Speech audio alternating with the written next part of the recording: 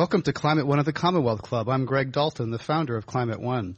Climate One is a leadership dialogue on energy, the economy, and the environment that discusses the transition to a prosperous and clean energy future. Our guest today is Lester Brown. Mr. Brown started his career as a farmer, growing tomatoes in New Jersey with his younger brother during high school and college. He went on to found the World Watch Institute, the Earth Policy Institute, and to author or co-author more than 50 books. His latest book is Plan B 4.0, Mobilizing to Save Civilization. He truly is a respected elder in the fields of resource, economics, and environmentalism. Please welcome Lester Brown.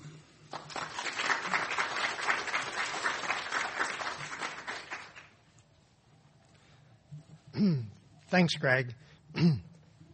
I'll be drawing heavily on the latest book, Plan B 4.0, which is going to become a movie, by the way.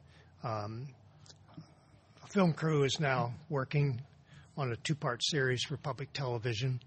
It's Screenscope, Hal and Marilyn Weiner, who have produced Journey to Planet Earth for PBS for the last, 8 or 10 years now. One of our funders had the idea that they should go on a book tour with me last summer when I was launching several editions of Plan B 3.0. It was Japan, Korea, Chinese edition, Hindi, Turkish, and Italian. They happened to be some of the early ones that were translated and published. What they didn't realize was that during this 3-week period, they would hear the same talk 26 times. And after a week or so, Hal said, I think I can give that talk now. He said, I've been sort of checking myself. And he said, when you're doing one paragraph, I ask what's the next one. He said, I always know. I said, well, Hal, there was a physicist in Europe who was on tour giving a talk about the European space program, drumming up interest in it. And he said, and he was being driven from city to city and town to town. And like Hal, this chauffeur said to the physicist after a while, he said, I think I can give that speech. And the physicist sort of laughed, and a few days later, the chauffeur brought it up again. And so after a while, the physicist said, well, next Tuesday night, we're going to be in a fairly small town, he said, and we're going to change uniforms. He said, I'm going to put on your chauffeur's uniform, you put on my jacket and tie. And he said, you give the speech. He said, one thing worries me, and that's the Q&A session.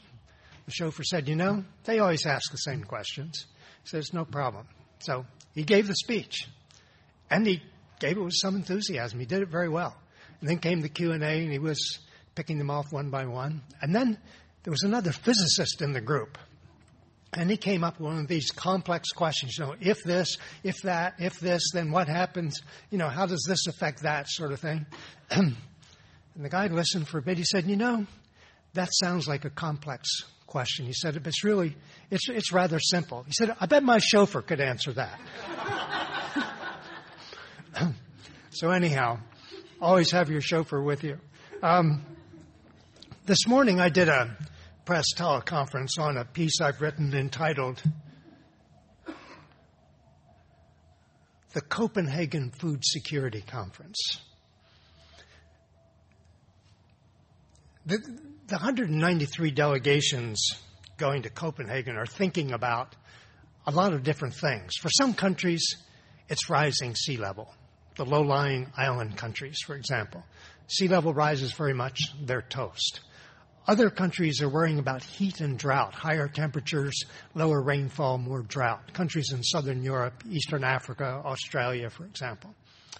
Yet another group of countries is worried about more powerful, more destructive storms. The countries of East Asia, where the typhoons are an annual event, and countries in the Caribbean, for example, are so vulnerable to hurricanes. But what this conference is really about is food security, and I don't think many people realized it yet. This is the common denominator that brings everything and everyone together. We don't have to go beyond ice melting to see that we're in trouble on the food front. The Greenland ice sheet is melting. The West Antarctic ice sheet is starting to break up. If the Greenland ice sheet goes entirely, sea level rises 23 feet. Now, that won't happen overnight, actually, but it could happen in a couple of centuries. West Antarctic ice sheet goes, sea level goes up 16 feet. But even a 3-foot rise in sea level jeopardizes the rice harvest of Asia. A 3-foot rise in sea level, the World Bank has a map on this, would inundate half of the rice land in Bangladesh, a country with 160 million people. A 3-foot rise in sea level would put a large part of the Mekong Delta underwater. The Mekong Delta produces half the rice in Vietnam, which is the world's number 2 rice exporter after Thailand. There are another 18 or 20 rice-growing river deltas in Asia that would be affected in varying degrees by just a 3-foot rise in sea level. The irony that ice melting in the far North Atlantic, for example, could jeopardize the rice harvest of Asia is not something we're programmed to put together. But the more serious ice melting problem is in the mountains, the melting mountain glaciers.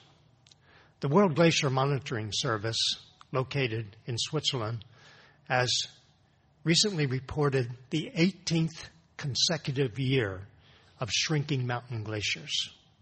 They look at all the mountain ranges, the Andes, the Rockies, the Alps, the Himalayas, the Tibetan Plateau.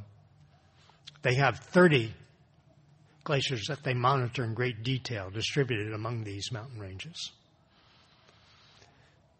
The most disturbing of the mountain glaciers is the melting in the Himalayas and on the Tibetan Plateau. It is the ice melt from the glaciers in these two regions that sustains the major rivers of Asia during the dry season, and therefore the irrigation systems dependent on those rivers. The Indus, the Ganges, the Yangtze, the Yellow.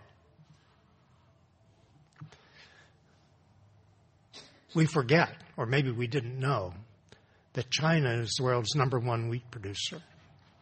India is number 2. The U.S. is number 3. China's wheat harvest is nearly double our wheat harvest. And in rice, China and India totally dominate the world harvest. What happens to the glaciers in the Himalayas and on the Tibetan Plateau?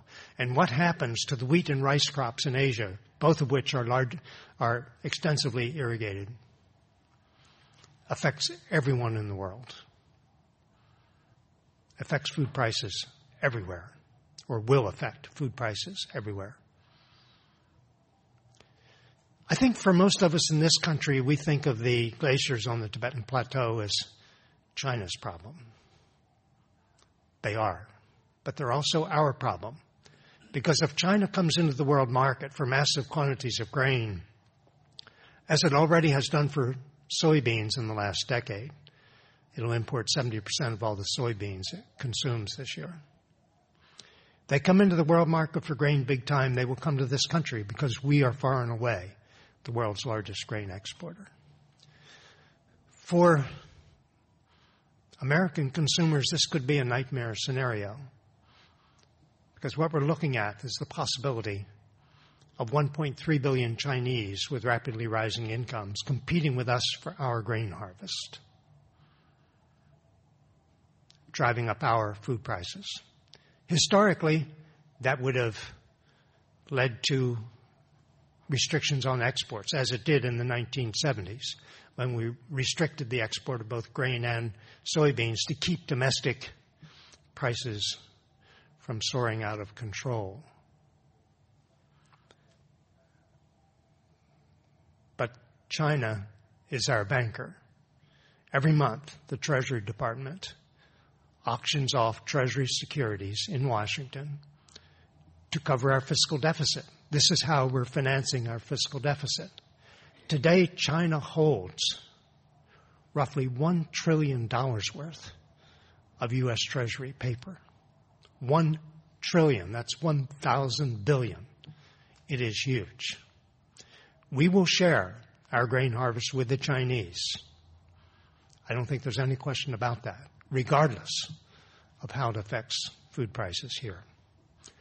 Again, who would have thought glaciers melting on the Tibetan Plateau could affect prices at our supermarket checkout counters? These two examples not only demonstrate the effects of ice melting on food security, but they also give a sense of how we're all tied together now, economically and environmentally, importantly, climatically.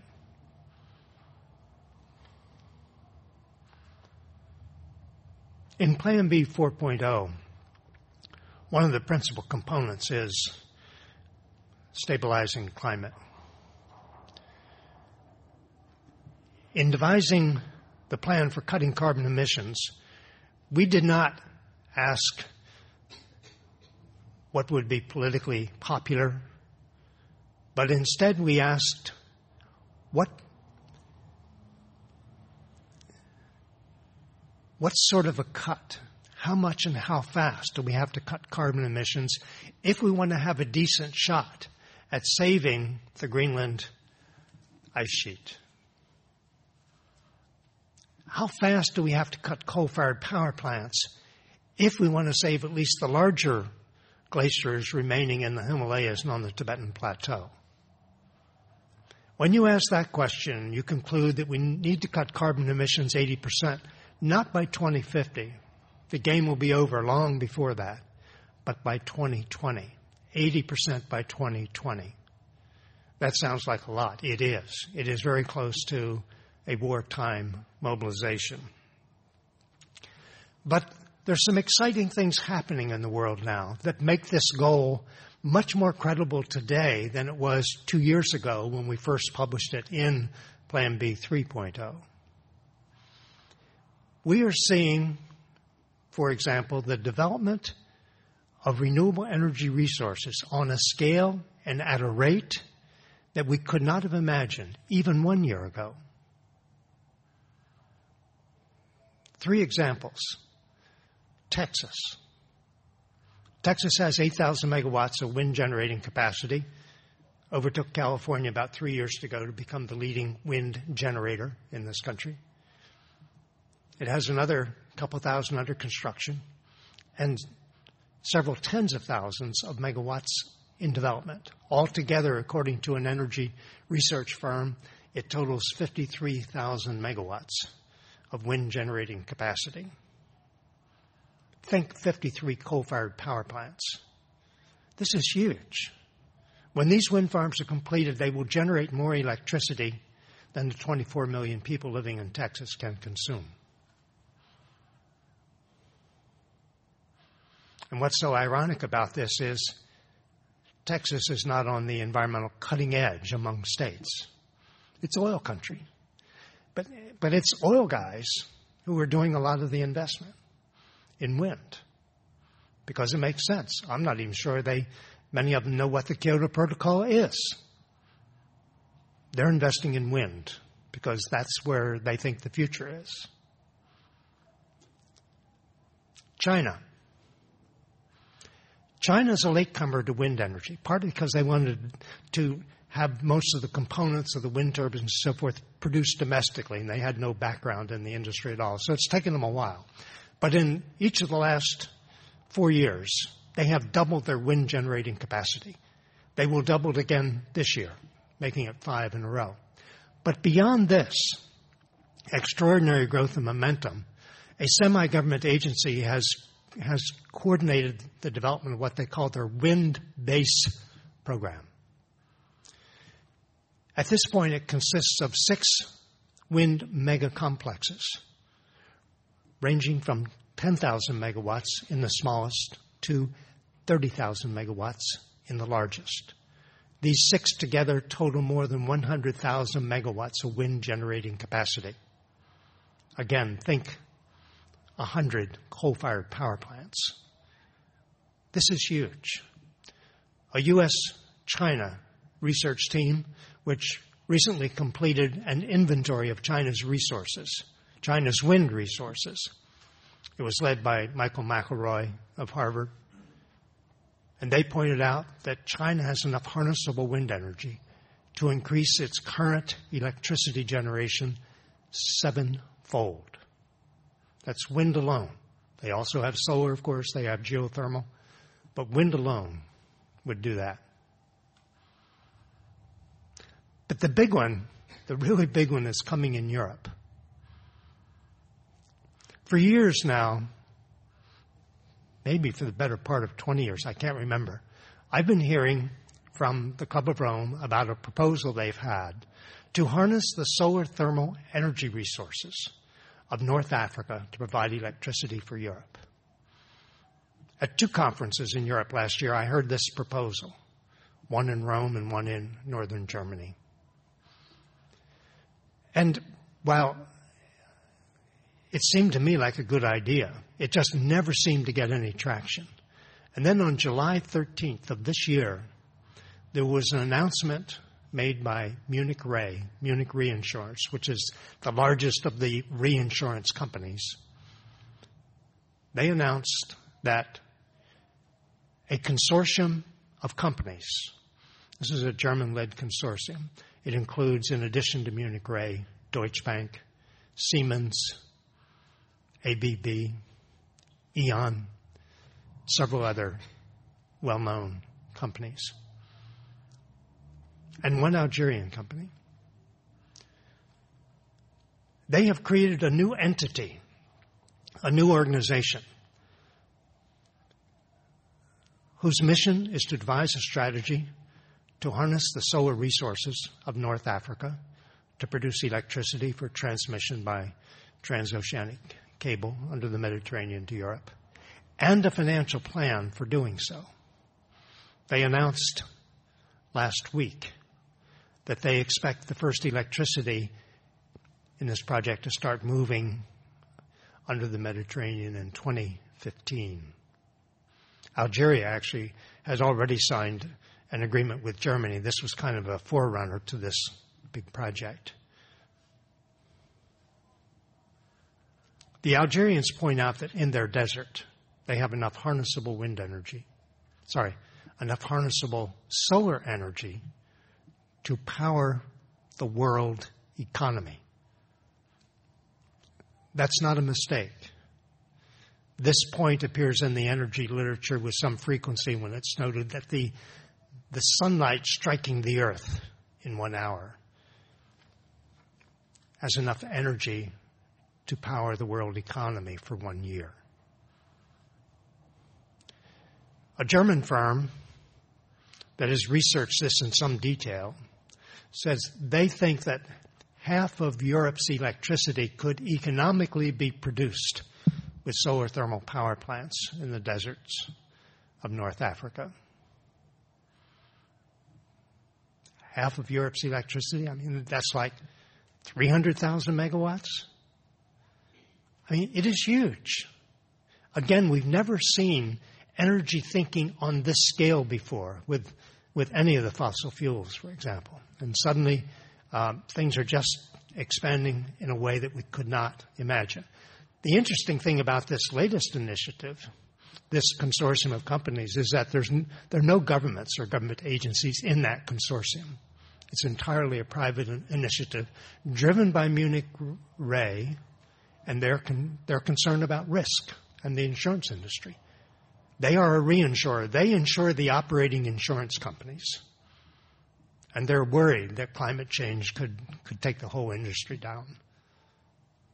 So we're beginning to see responses on a scale and in a way that we've simply not seen before.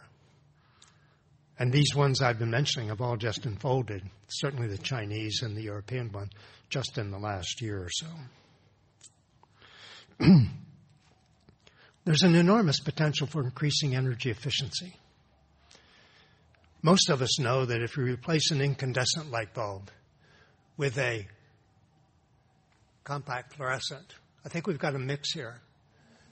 If you replace an incandescent with a compact fluorescent, you can reduce electricity use by 75%. If you go from an incandescent to an LED light-emitting diode, a more recent and more advanced technology. And if you combine that with smart sensor that turns lights off when there's no one in the room, then we're looking at a reduction of 90% in electricity use from incandescents to LEDs with smart sensors. That would enable us to close 705 of the world's 2,400 coal-fired power plants. Mayor Villagrosa, Los Angeles, I'm not sure I have his name right, but Los Angeles is planning to convert 130,000 streetlights, the streetlights in the city, to LEDs. It'll take them 8 years to get back the cost because they're more expensive than traditional streetlights. But after that 8 years, they will be saving $11 million a year on the Los Angeles electricity bill. I just mentioned that as an example of how this technology is beginning to catch on. The key to all this, to making things happen fast enough, I think, is to get the market to tell the truth. The market does many things well, but it does not do a good job of incorporating indirect costs, like the costs of air pollution or climate change associated with burning fossil fuels. And what I think is needed is that we need to restructure the tax system. Lower income taxes, raise the carbon tax. No change in the amount of tax we pay. Keep that the same. Just tax labor less and carbon emissions more. Then we can get the market to tell the truth. And once we do that, then change will come even faster. And my final point is that cutting carbon emissions 80% by 2020 is clearly going to take a huge effort, but it is entirely doable. I go back from time to time and reread some of the economic history of World War II. December 7th, 1941, Pearl Harbor. January 6th, 1942, a month later, President Roosevelt's State of the Union address. And in that address, he said, we're going to produce 45,000 tanks, 60,000 planes, 20,000 artillery guns, and several thousand ships. And people were just couldn't get their mind around these things because we were still in a depression mode economy in early 1942.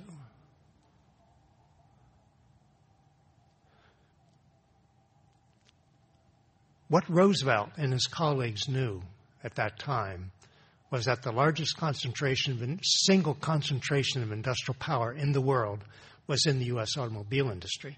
Because even during the Depression, we were making 2 or 3 million cars a year. So after he had announced these goals, he called in the leaders of the industry and said, because you guys represent such a large share of our industrial capacity, we're going to rely heavily on you to help us reach these arms production goals. And they said, well, Mr. President, we're going to do everything we can, but it'll be a real stretch producing cars and all these arms too. He said, you don't understand. We're going to ban the sale of private automobiles in the United States. And that's exactly what happened. From the beginning of April 1942 until the end of 1944, nearly 3 years, there were essentially no cars produced in the United States. And we exceeded every one of those arms production goals. We didn't produce 60,000 planes. We produced 229,000 planes.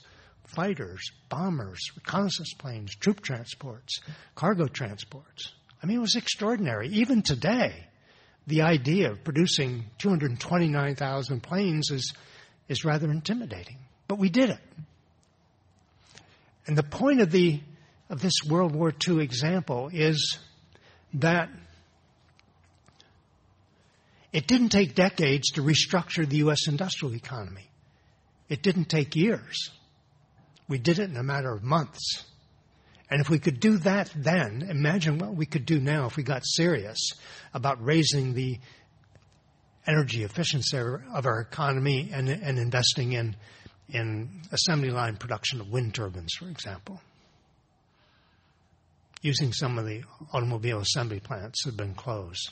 Just as in World War II, Ford Motor Company in its, forgotten the name of the plant, in 78 acres the plant covered, was rolling out, I think it was B-24 bombers off the assembly line. It was just an extraordinary thing to see. If you saw Ken Burns' series a year ago on the war, there was a shot of that, of the bombers rolling off that, is it Willow Run? The Willow Run plant in Michigan. The final point is, we as environmentalists have been talking about saving the planet for a long time. But I've come to realize that the planet is going to be around for some time to come. The threat is not to the planet. It's going to survive. The question is whether civilization, as we know it, will survive. That's what's really at stake now. And the question is, and the point is, saving civilization is not a spectator sport. It's something we all have to get involved in. It means picking an issue and going to work on it, whether it's closing coal-fired power plants or working with population groups to help stabilize world population or developing a world-class recycling program. Actually, San Francisco already has that. But pick an issue that's important to you and go to work on it. Get some friends together and see what you can do. We don't have a lot of time. We're facing a lot of deadlines, but we don't know exactly where they are because they're determined by natural thresholds. When do we reach the point of no return on the melting of the Greenland ice sheet? The answer is we don't know. Nature decides that. Nature's the timekeeper, but we can't see the clock.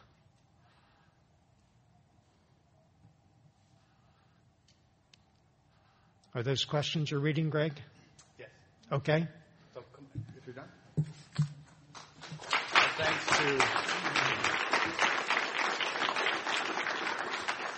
Our thanks to Lester Brown, founder of the Earth Policy Institute and author of Plan B 4.0, Mobilizing to Save Civilization, for his comments today here at Climate One. I'm Greg Dalton, and we have a number of questions.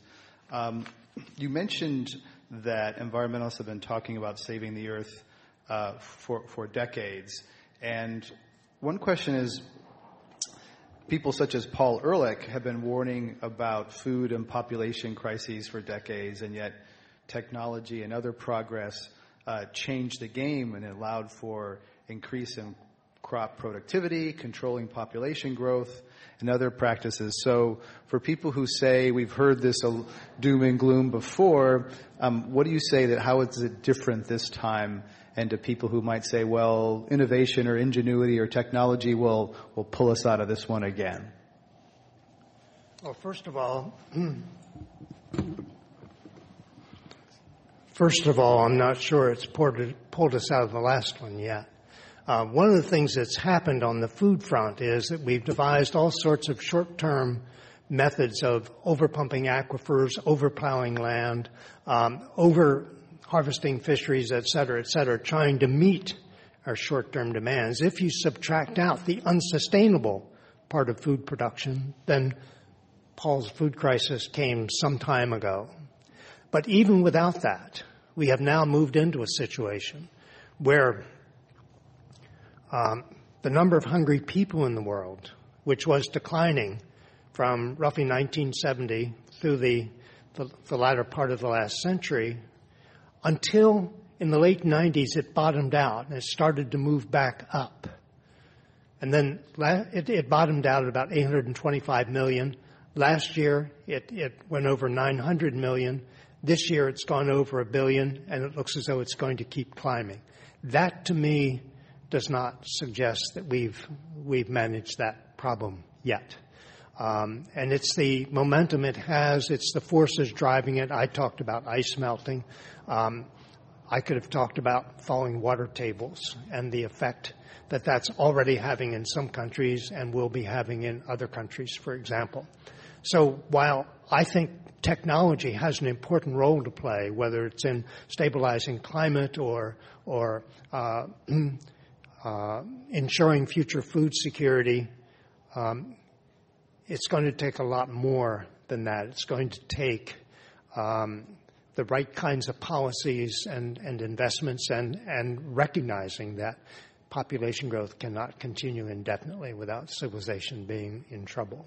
So if I understand that, you're saying that we bought some time and that the productivity gains that you mentioned, I guess grains per hectare tripled from the 50s to 2008. You're saying that happened, but it's not sustainable, that it will go down irrespective of climate change just because of, you're talking, what, about fertilizers and other methods that worked for a while but can't work indefinitely? Not that it will necessarily go down, but that it won't go up fast enough. And that's what we're seeing now. World food production is still increasing, though more slowly, and not fast enough to keep up with demand. That's why we had the tripling of wheat, rice, corn, soybean prices between the beginning of 2007 and mid-2008. And it took the worst economic meltdown since the Great Depression to break that climb in prices and start them back down. It greatly reduced demand, in some cases for the wrong reasons. But I haven't talked at all about water and its effect on food security. We have some questions. We'll get to that. But so do you think that that commodity bubble was fueled partly by biofuels? Some people think that the food for fuel tension were part of that. How much of a factor of the commodities bubble was biofuels? Historically, we had one source of additional demand. From the beginning of agriculture up until World War II, basically, it was population growth. And then after World War II, as people started moving up the food chain in the industrial countries, including this one, we began converting more and more grain into animal protein. That was a second source of demand. And then just some years ago, after Katrina, when gasoline prices took off in this country, we saw an explosion in the demand for, or the use of grain to produce fuel for cars. This year, we will produce just over 400 million tons of grain. 100 million tons of that will go to ethanol distilleries to produce fuel for cars. And what we've set in motion is a situation where people and cars are competing for the same grain resources. And that's a dangerous situation because the average income of automobile owners in the world is about $30,000 a year. The average income of the 2 billion poorest people in the world is under $3,000 a year. So it's easy to see who wins in that competition. And it's not the hungry people. Do you think we've learned the biofuel lesson now that the move toward algae-based fuels and other food, biofuels that don't compete with food? Do you think we've learned that lesson and moved beyond that? I don't know that algae don't compete with food. Algae depend on photosynthesis like any other plant. So you have to have large areas to collect the sunlight. And algae are not super efficient in photosynthesis or like any other plants. So I doubt. With the fish to consider some of that food, perhaps. What's that? The fish. They are part of the ecosystem. They're right. Food for somebody, maybe not for part people. Part of the food chain. I don't expect that algae is going to be a big thing, even though ExxonMobil is betting $600 million on it. What I think is going to be big, and let me just give an example to illustrate this, I think we're going to move toward an electrically driven transport system. And the reason for that is that, one, electric motors are 3 times as efficient as internal combustion engines in the use of energy, number one. But number two, if you are a farmer in northern Iowa, you can plant an acre of land to corn, and that will produce maybe $800 worth of corn or $1,200 worth of ethanol. But that same acre with a wind turbine on it will produce $300,000 worth of electricity. Imagine how many cars you could run on one wind turbine. So photosynthesis cannot compete with solar energy harnessed directly through solar cells or solar thermal power plants or through harnessing wind energy. Then why aren't corn farmers pulling up their corn and putting windmills in, or are they? The great advantage of wind is that a wind farm actually occupies only 1% of the land area in the wind farm where the turbines are actually located. So farmers can use the other 99% to grow corn or wheat or run cattle or whatever they want. I mean, it's a great double cropping system, and that's why farmers in the Great Plains, ranchers in the Great Plains, communities go crazy over wind farms there. I mean, it's not a NIMBY problem, not in my backyard. It's a PIMBY problem. Put it in my backyard, because they get the royalties from those wind turbines, and they'll earn far more from those than they will from cattle sales. Well, that's not what the people on Cape Cod are saying. There's a NIMBY thing going on. There are no ranchers on Cape Cod. That's the problem. Need some ranchers on Cape Cod. But I think we're going to get that wind farm off Cape Cod. But Boone Pickens was with us earlier this year, and even he's having trouble getting financing for his wind farms. And if a billionaire can't get financing, can an Iowa farmer get financing for a wind farm? We also need to talk about the transmission, which you haven't mentioned yet, with regard to whether it's Northern Africa or anywhere else, that you can put in lots of wind, but if you can't get it to market, it's no good. Boone Pickens' problem is he got caught on the wrong side of the price of oil in his hedge fund and lost a lot of his wealth. So he's now having to borrow to do most of the things he would like to do. The reality is that last year we brought 102 wind farms online with over 8,000 megawatts of generating capacity. This year it'll be around 90 wind farms coming online. So the growth in the wind industry is huge and is continuing despite the economic downturn. And once we come out of the downturn, capital becomes a little more widely available, it's going to grow even faster. And what about the intermittency, the storage? Wind doesn't blow all the time, so the sun doesn't shine at night. How do you think that's going to be solved? You know, as someone had thought about this problem when we started nuclear power, nuclear power is very risky because you have a 1,000-megawatt wind plant, nuclear plant, and an accident goes down, you lose 1,000 megawatts just like that. And if you're a small utility, you'd be dead, right? Mm-hmm. Well, we actually figured out ways of doing that. I mean, one way of doing it would be always to build 2 nuclear power plants, so you have one to turn on if one goes down. Well, that didn't make economic sense, so we figured out how to move electricity around and deal with that. Same is true with wind. There's a team of scientists at Stanford who have modeled the U.S. wind economy, and they point out that with a national grid, wind becomes baseload. Because if you realize 2 things. One, no 2 wind farms have identical wind profiles. So if you have 1 wind farm, it fluctuates like this. If you have 2, it fluctuates like this. If you have 40, it hardly fluctuates at all, because they offset each other, assuming they're not all in exactly the same place. So the intermittency problem is something that has to be taken into account, but the advantage is we know what the wind is going to be more or less tomorrow. I mean, not precisely, but we have a sense. We don't know when an accident will come to a nuclear power plant. So there's much less uncertainty with wind than there is with nuclear power, for example. But doesn't wind blow more at night when the demand is less? It depends on whether we're running our cars on electricity or not. If we are, that's when we'll plug them in. And if there is more wind at night than during the day, and that varies by area, but if there is, then that's when we program our household appliances. The dishwasher runs at 3 in the morning instead of 8 in the evening. You mentioned water, and we have a number of questions on water. And this one reads, while food security is an important component of climate change, so is water security.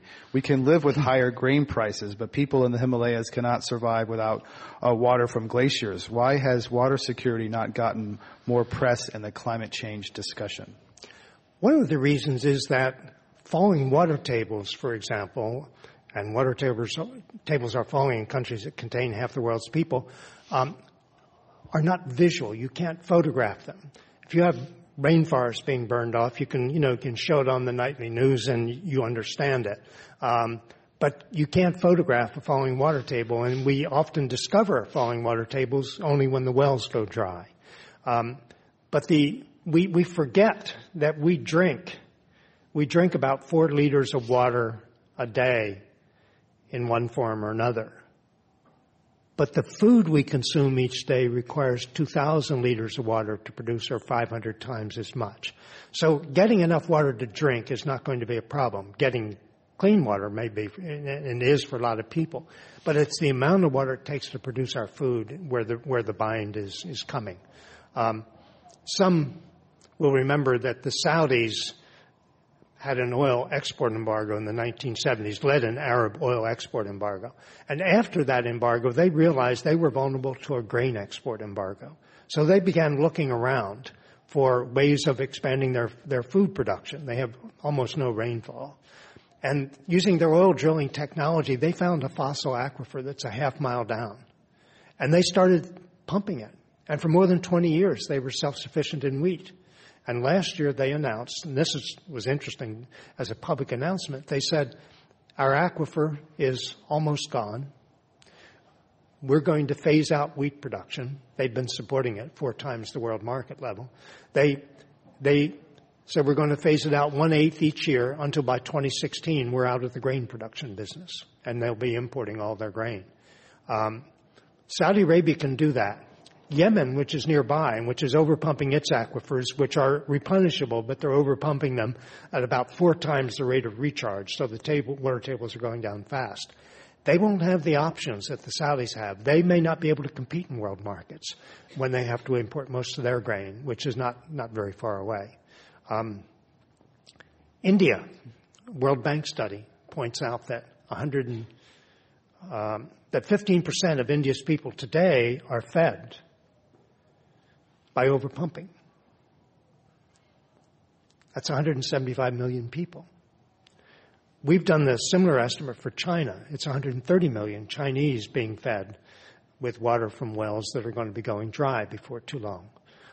That's 300 million people between those 2 countries. You can look at all the other countries, Pakistan, Iran, Mexico, other countries that are overpumping and get some sense of the totals. But we're in a food bubble right now, and I don't think most people quite realize it yet, largely because of the overuse of water resources. It wasn't too long ago there was a drought in Australia, and I recall there being rationing of rice at Costco in San Francisco, and yet that was quite striking for someone who didn't live through the Depression or earlier rationing, and yet we seem to have forgotten about that. Are people in Washington at all aware of the food security issue that you're talking about, people in the new administration? You know, one of the things I've noticed about the food situation is that people look at it, the people who pay attention to it, look at it through kind of a narrow agricultural lens that has to do with soil fertility and breeding high-yielding crops and using fertilizer and water if you can get it for irrigation. But they don't look at the big picture. And the thing that's changed about food security is that other ministries may have more effect on future food security than the Ministry of Agriculture. For example, when I was launching Plan B in China, June a year ago, I was talking to a group of government officials, and I suggested to them that they build a phone line that would connect the Ministry of Agriculture and the Ministry of Energy, because the decisions being made in the Ministry of Energy were going to have a greater effect on China's long-term food security than those being made in the Ministry of Agriculture. I mean, I did it sort of with tongue-in-cheek, but they got the point. And I think that's one of the reasons why they're suddenly in this huge push to develop their wind resources. You write about population and education, and let's talk a little bit about that, the idea that educating people and stabilizing fertility rates is one of the best things to do for poverty and certainly for climate. Secretary Clinton has worked a lot on women's issues. Is there any evidence that has she done anything on this issue, on educating particularly women in developing countries with an eye toward climate and poverty? Well, certainly she understands the importance of educating women. And I mean, every country for which we have data indicates that the more education women have, the fewer children they have, the smaller the families get, simply because they have more options. And I worry a bit about the Islamic fundamentalists depriving girls of education, because that leaves them with the only sort of road to self-fulfillment is having children. And And I'm afraid they're going to get locked into a demographic trap that they won't be able to get out of. But educating, first of all, make sure that children everywhere get at least an elementary school education. That is a UN goal, and one that I think we need to be pushing even harder on. And that includes girls as well as boys. And you talk about stabilization. I think you say $8 billion by 2050. How exactly do you think that's going to happen? Most projections call for, I think it's $9 billion by 2050. So you're calling for, what specifically, how would that happen? I don't think we're ever going to see the 9 billion plus or the 11 billion by the end of the century or what have you, for the simple reason that systems are already breaking down with 6.7 billion people. And what's going to happen is we're either going to get our act together and accelerate the shift to smaller families and bring it to a halt before we get to 8 billion, or we fail to do that and mortality rates begin to rise.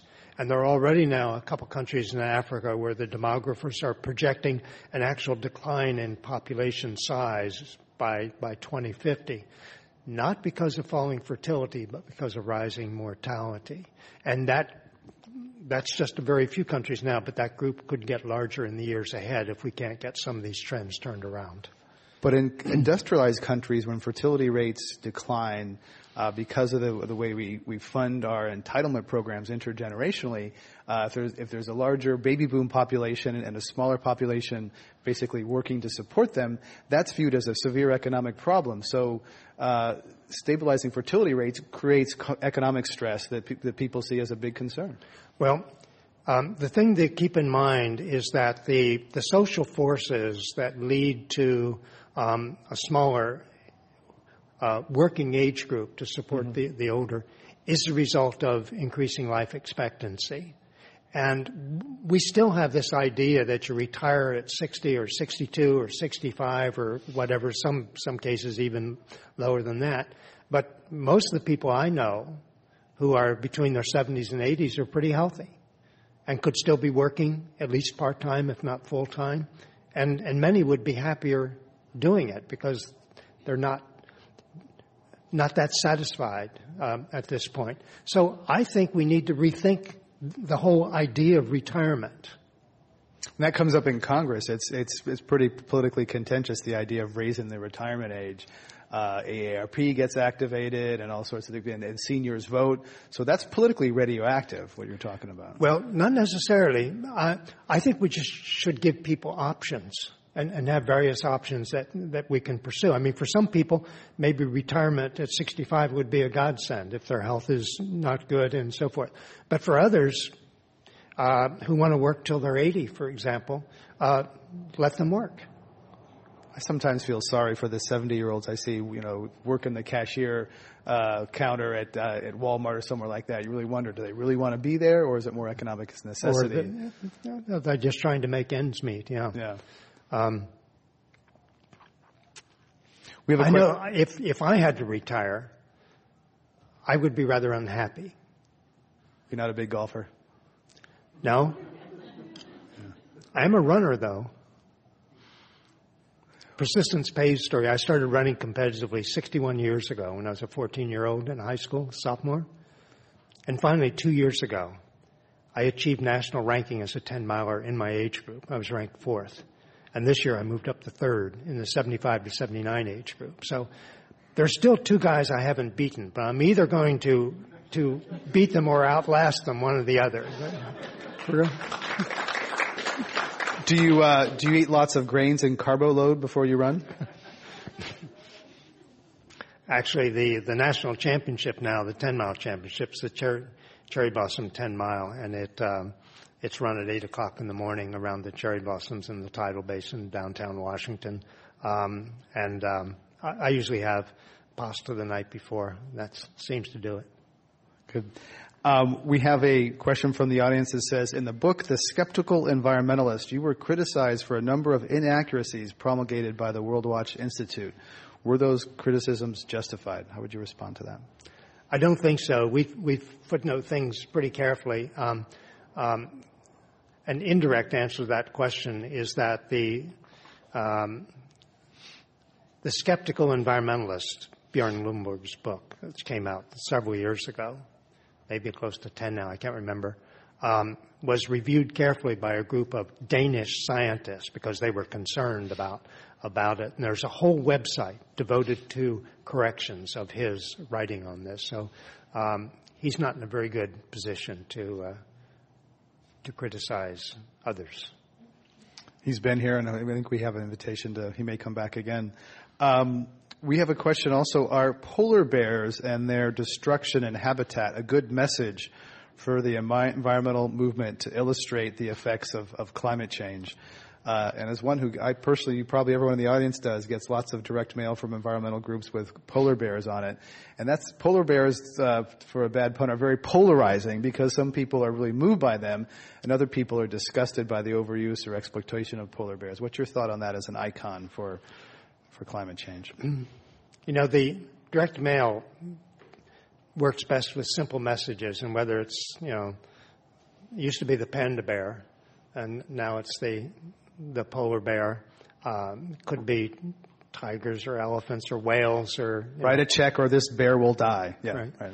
And it works for direct mail, but it also sacrifices the more important issue. I mean, the important thing for me about the shrinking of the Arctic sea ice and the melting of the Greenland ice sheet is its effect on the rice harvest of Asia, for example.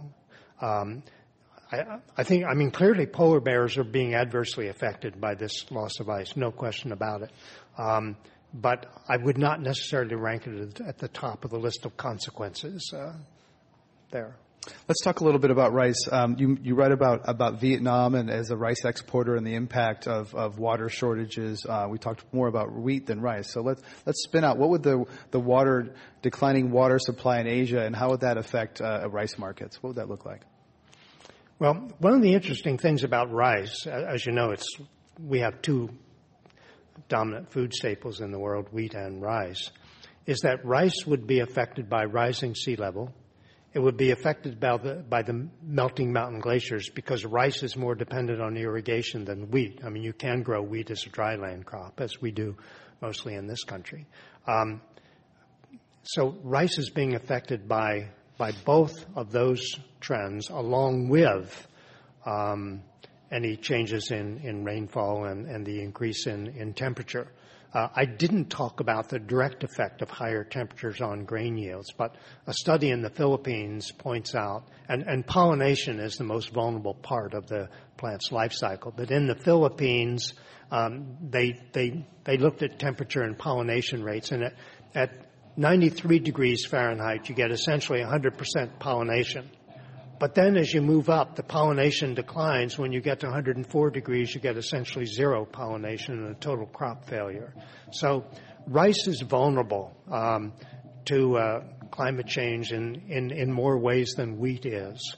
And I think it is the rice consumers of Asia and world rice prices that will reflect this. So, excuse me, I expect that we're going to see a tightening rice supply in the world that will lead to chronically higher and, in fact, probably chronically rising rice prices. And how does that affect protein or meat prices? Some people, Dr. Pachauri has called on people who are concerned about climate to consume less meat, and yet the growing middle classes in India and China are craving and consuming more protein. So how are the grain prices going to feed into the meat and protein markets? Well, the higher the price of grain and soybeans, the higher the prices of meat and milk and eggs and the things that people want to consume more of. And one of the things that happens when you get a rapid rise in grain prices is, even in societies like this, you usually get a drop in meat consumption overall, and a shift from the more grain-intensive meats like feedlot beef to chicken, for example, which is much more efficient in converting grain into animal protein. Question from the audience. What are your thoughts on the Waxman-Markey and the Boxer-Kerry legislation? Neither meet your goal of 30% reductions by 2020. Did you say 30%? This was 80. Sorry, this 80%. 80%. This looks like 80% by 2020. Okay.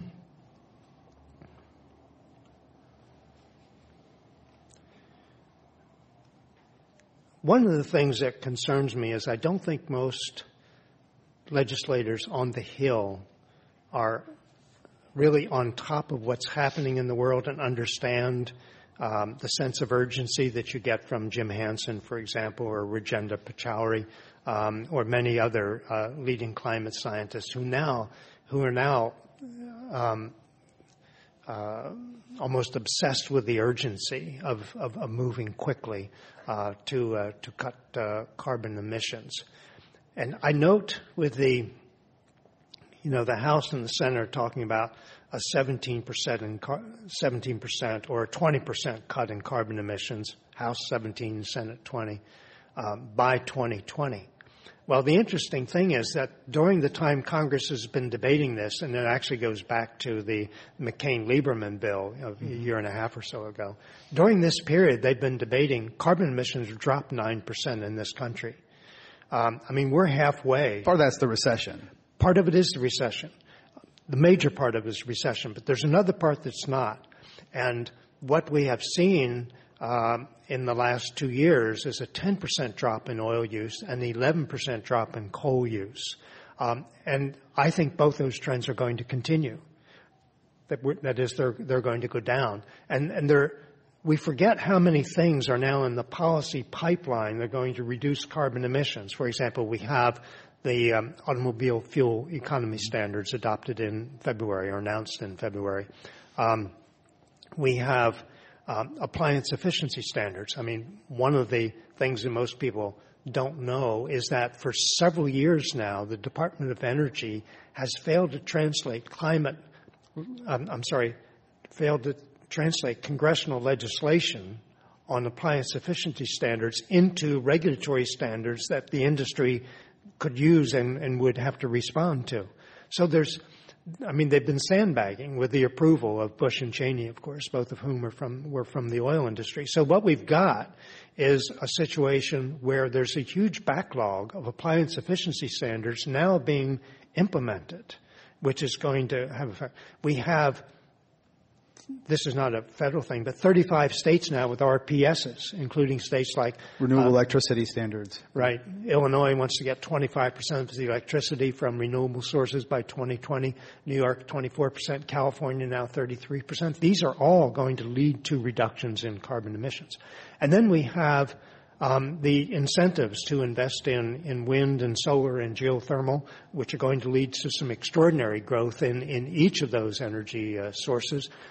We have the federal government setting its own carbon reduction goals. And it was interesting the way Obama went about this. He didn't set a goal for the federal government across the board. He's asking each of the agencies, each of the departments of government to come up with their own. And no one wants to be on the bottom of that list. And they also for purchasing also. Things might be going positively in the U.S.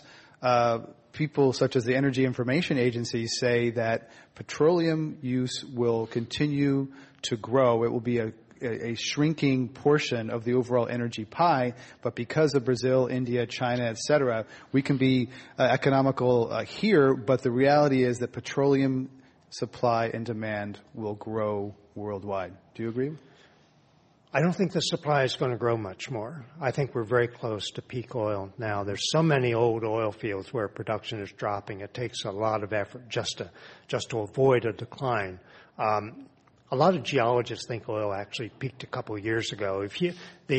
The numbers include ethanol. The oil numbers, they include that. If you get them from the International Energy Agency, if you subtract out ethanol, then oil probably peaked in October of 2007, I think, according to our calculations at least. Unless it suddenly goes up, and I don't think it will. So then the question is, how do we deal with this? I think this country is clearly on the right track. One of the things I haven't talked about is the U.S. automobile fleet is starting to shrink. This year, there will be roughly 10 million new cars sold. There will be 14 million cars scrapped. That means the automobile sector will have a 40% steel surplus, 14 million over 10 million. It's actually more than that because the ones being scrapped are heavier than the new ones being sold. So what we have in thinking about cutting carbon emissions is one of the three major steel-consuming sectors, the other two being construction and appliance manufacturing. We have one of those actually generating a steel surplus, and it's an energy-efficient steel surplus because recycling uses only a third as much energy as producing steel from virgin ore. So this is going to lead to a substantial reduction in carbon emissions, but it's not in the models, in the economic models that try to project carbon emissions. It looks to me as though the U.S. automobile fleet is going to shrink now for several years, and it'll shrink this year by almost 2%. I mean, these are very substantial numbers. And when you combine them with increasing fuel efficiency and more investment in public transportation, which we're getting in almost every major city in the country now, things are changing, I think, a lot faster than most realize. And the congressional goals of 20% will be laughable 2 years from now. We kind of skated by a direct answer to Waxman Markey. Is it better than nothing? My own sense is that nothing might be better. That would be quite controversial among your environmental friends. Not all of them. Not all of them, and fewer and fewer of them. So you think the tide is turning against cap and trade? Yeah. There's a lot of concern about it now. I mean, whether ExxonMobil is clearly not supporting cap and trade anymore. And the reason is because of the... Well, I don't think they ever did. They wanted tax. Some of the other oil suppliers wanted cap and trade. Yeah. Well, in any event, the reason that ExxonMobil does not like cap and trade is because they can't predict the price of carbon. With the tax restructuring, reducing income taxes and phasing in a rise in carbon taxes, they would know what the future price of carbon would be. So that uncertainty is beginning to affect I think more and more companies and investors, and the ways of gaming cap and trade are so extensive that it just may not be a viable option. We had Fred Smith, the chairman and founder of FedEx, was here on this stage a few months ago, and he said cap and trade can be lobbied, gamed, scammed. He used a whole string of words in his support for a tax. The other thing is the offsets. What do you think about the credibility of offsets, which are instrumental to Waxman Markey, the idea that you can create a carbon sink in Brazil or somewhere and offsets emissions here? Heaven help us. I mean, if you think you can game things at the national level, wait till you get to the international level. We have a question from the audience about taxes. If I shift our tax base to carbon from income, what happens when carbon use drops? Then you return to taxing income, or we just keep shifting to other externalities? Is it realistic or sustainable to tax carbon? The basic principle here is that you reduce tax on goods and increase tax on bads. We run out of carbon to tax. There will probably be other things that are not desirable and disruptive. Congress will find things for sure. Right, but I mean, I'm sure they will, but just as there have always been things on the environmental front that have negative effects, and there are lots of them today. And anything we can do to discourage those through getting the market to tell the truth. I mean, all we're trying to do here is to get the market to be honest. And right now it's not, because it does not. The market does a lot of things well, but one of the things it does not do well is incorporate the indirect costs of burning gasoline or coal or what have you. It doesn't include anything for climate change, though that may be the biggest cost component of all. It just means the bill goes to the next generation, that's all. So I think we'll always have something to tax. We're at the end of our time, and there have a couple of questions regarding young people and youth, and I'd like to combine these two. There seems to be a large number of young people desperately trying to figure out how they can make a difference in our society. And so it's a question about what you were doing when you were in your 30s and your advice to them. And another one is, if you could teach 3 points about sustainable water use to our millennial generation, what would that be?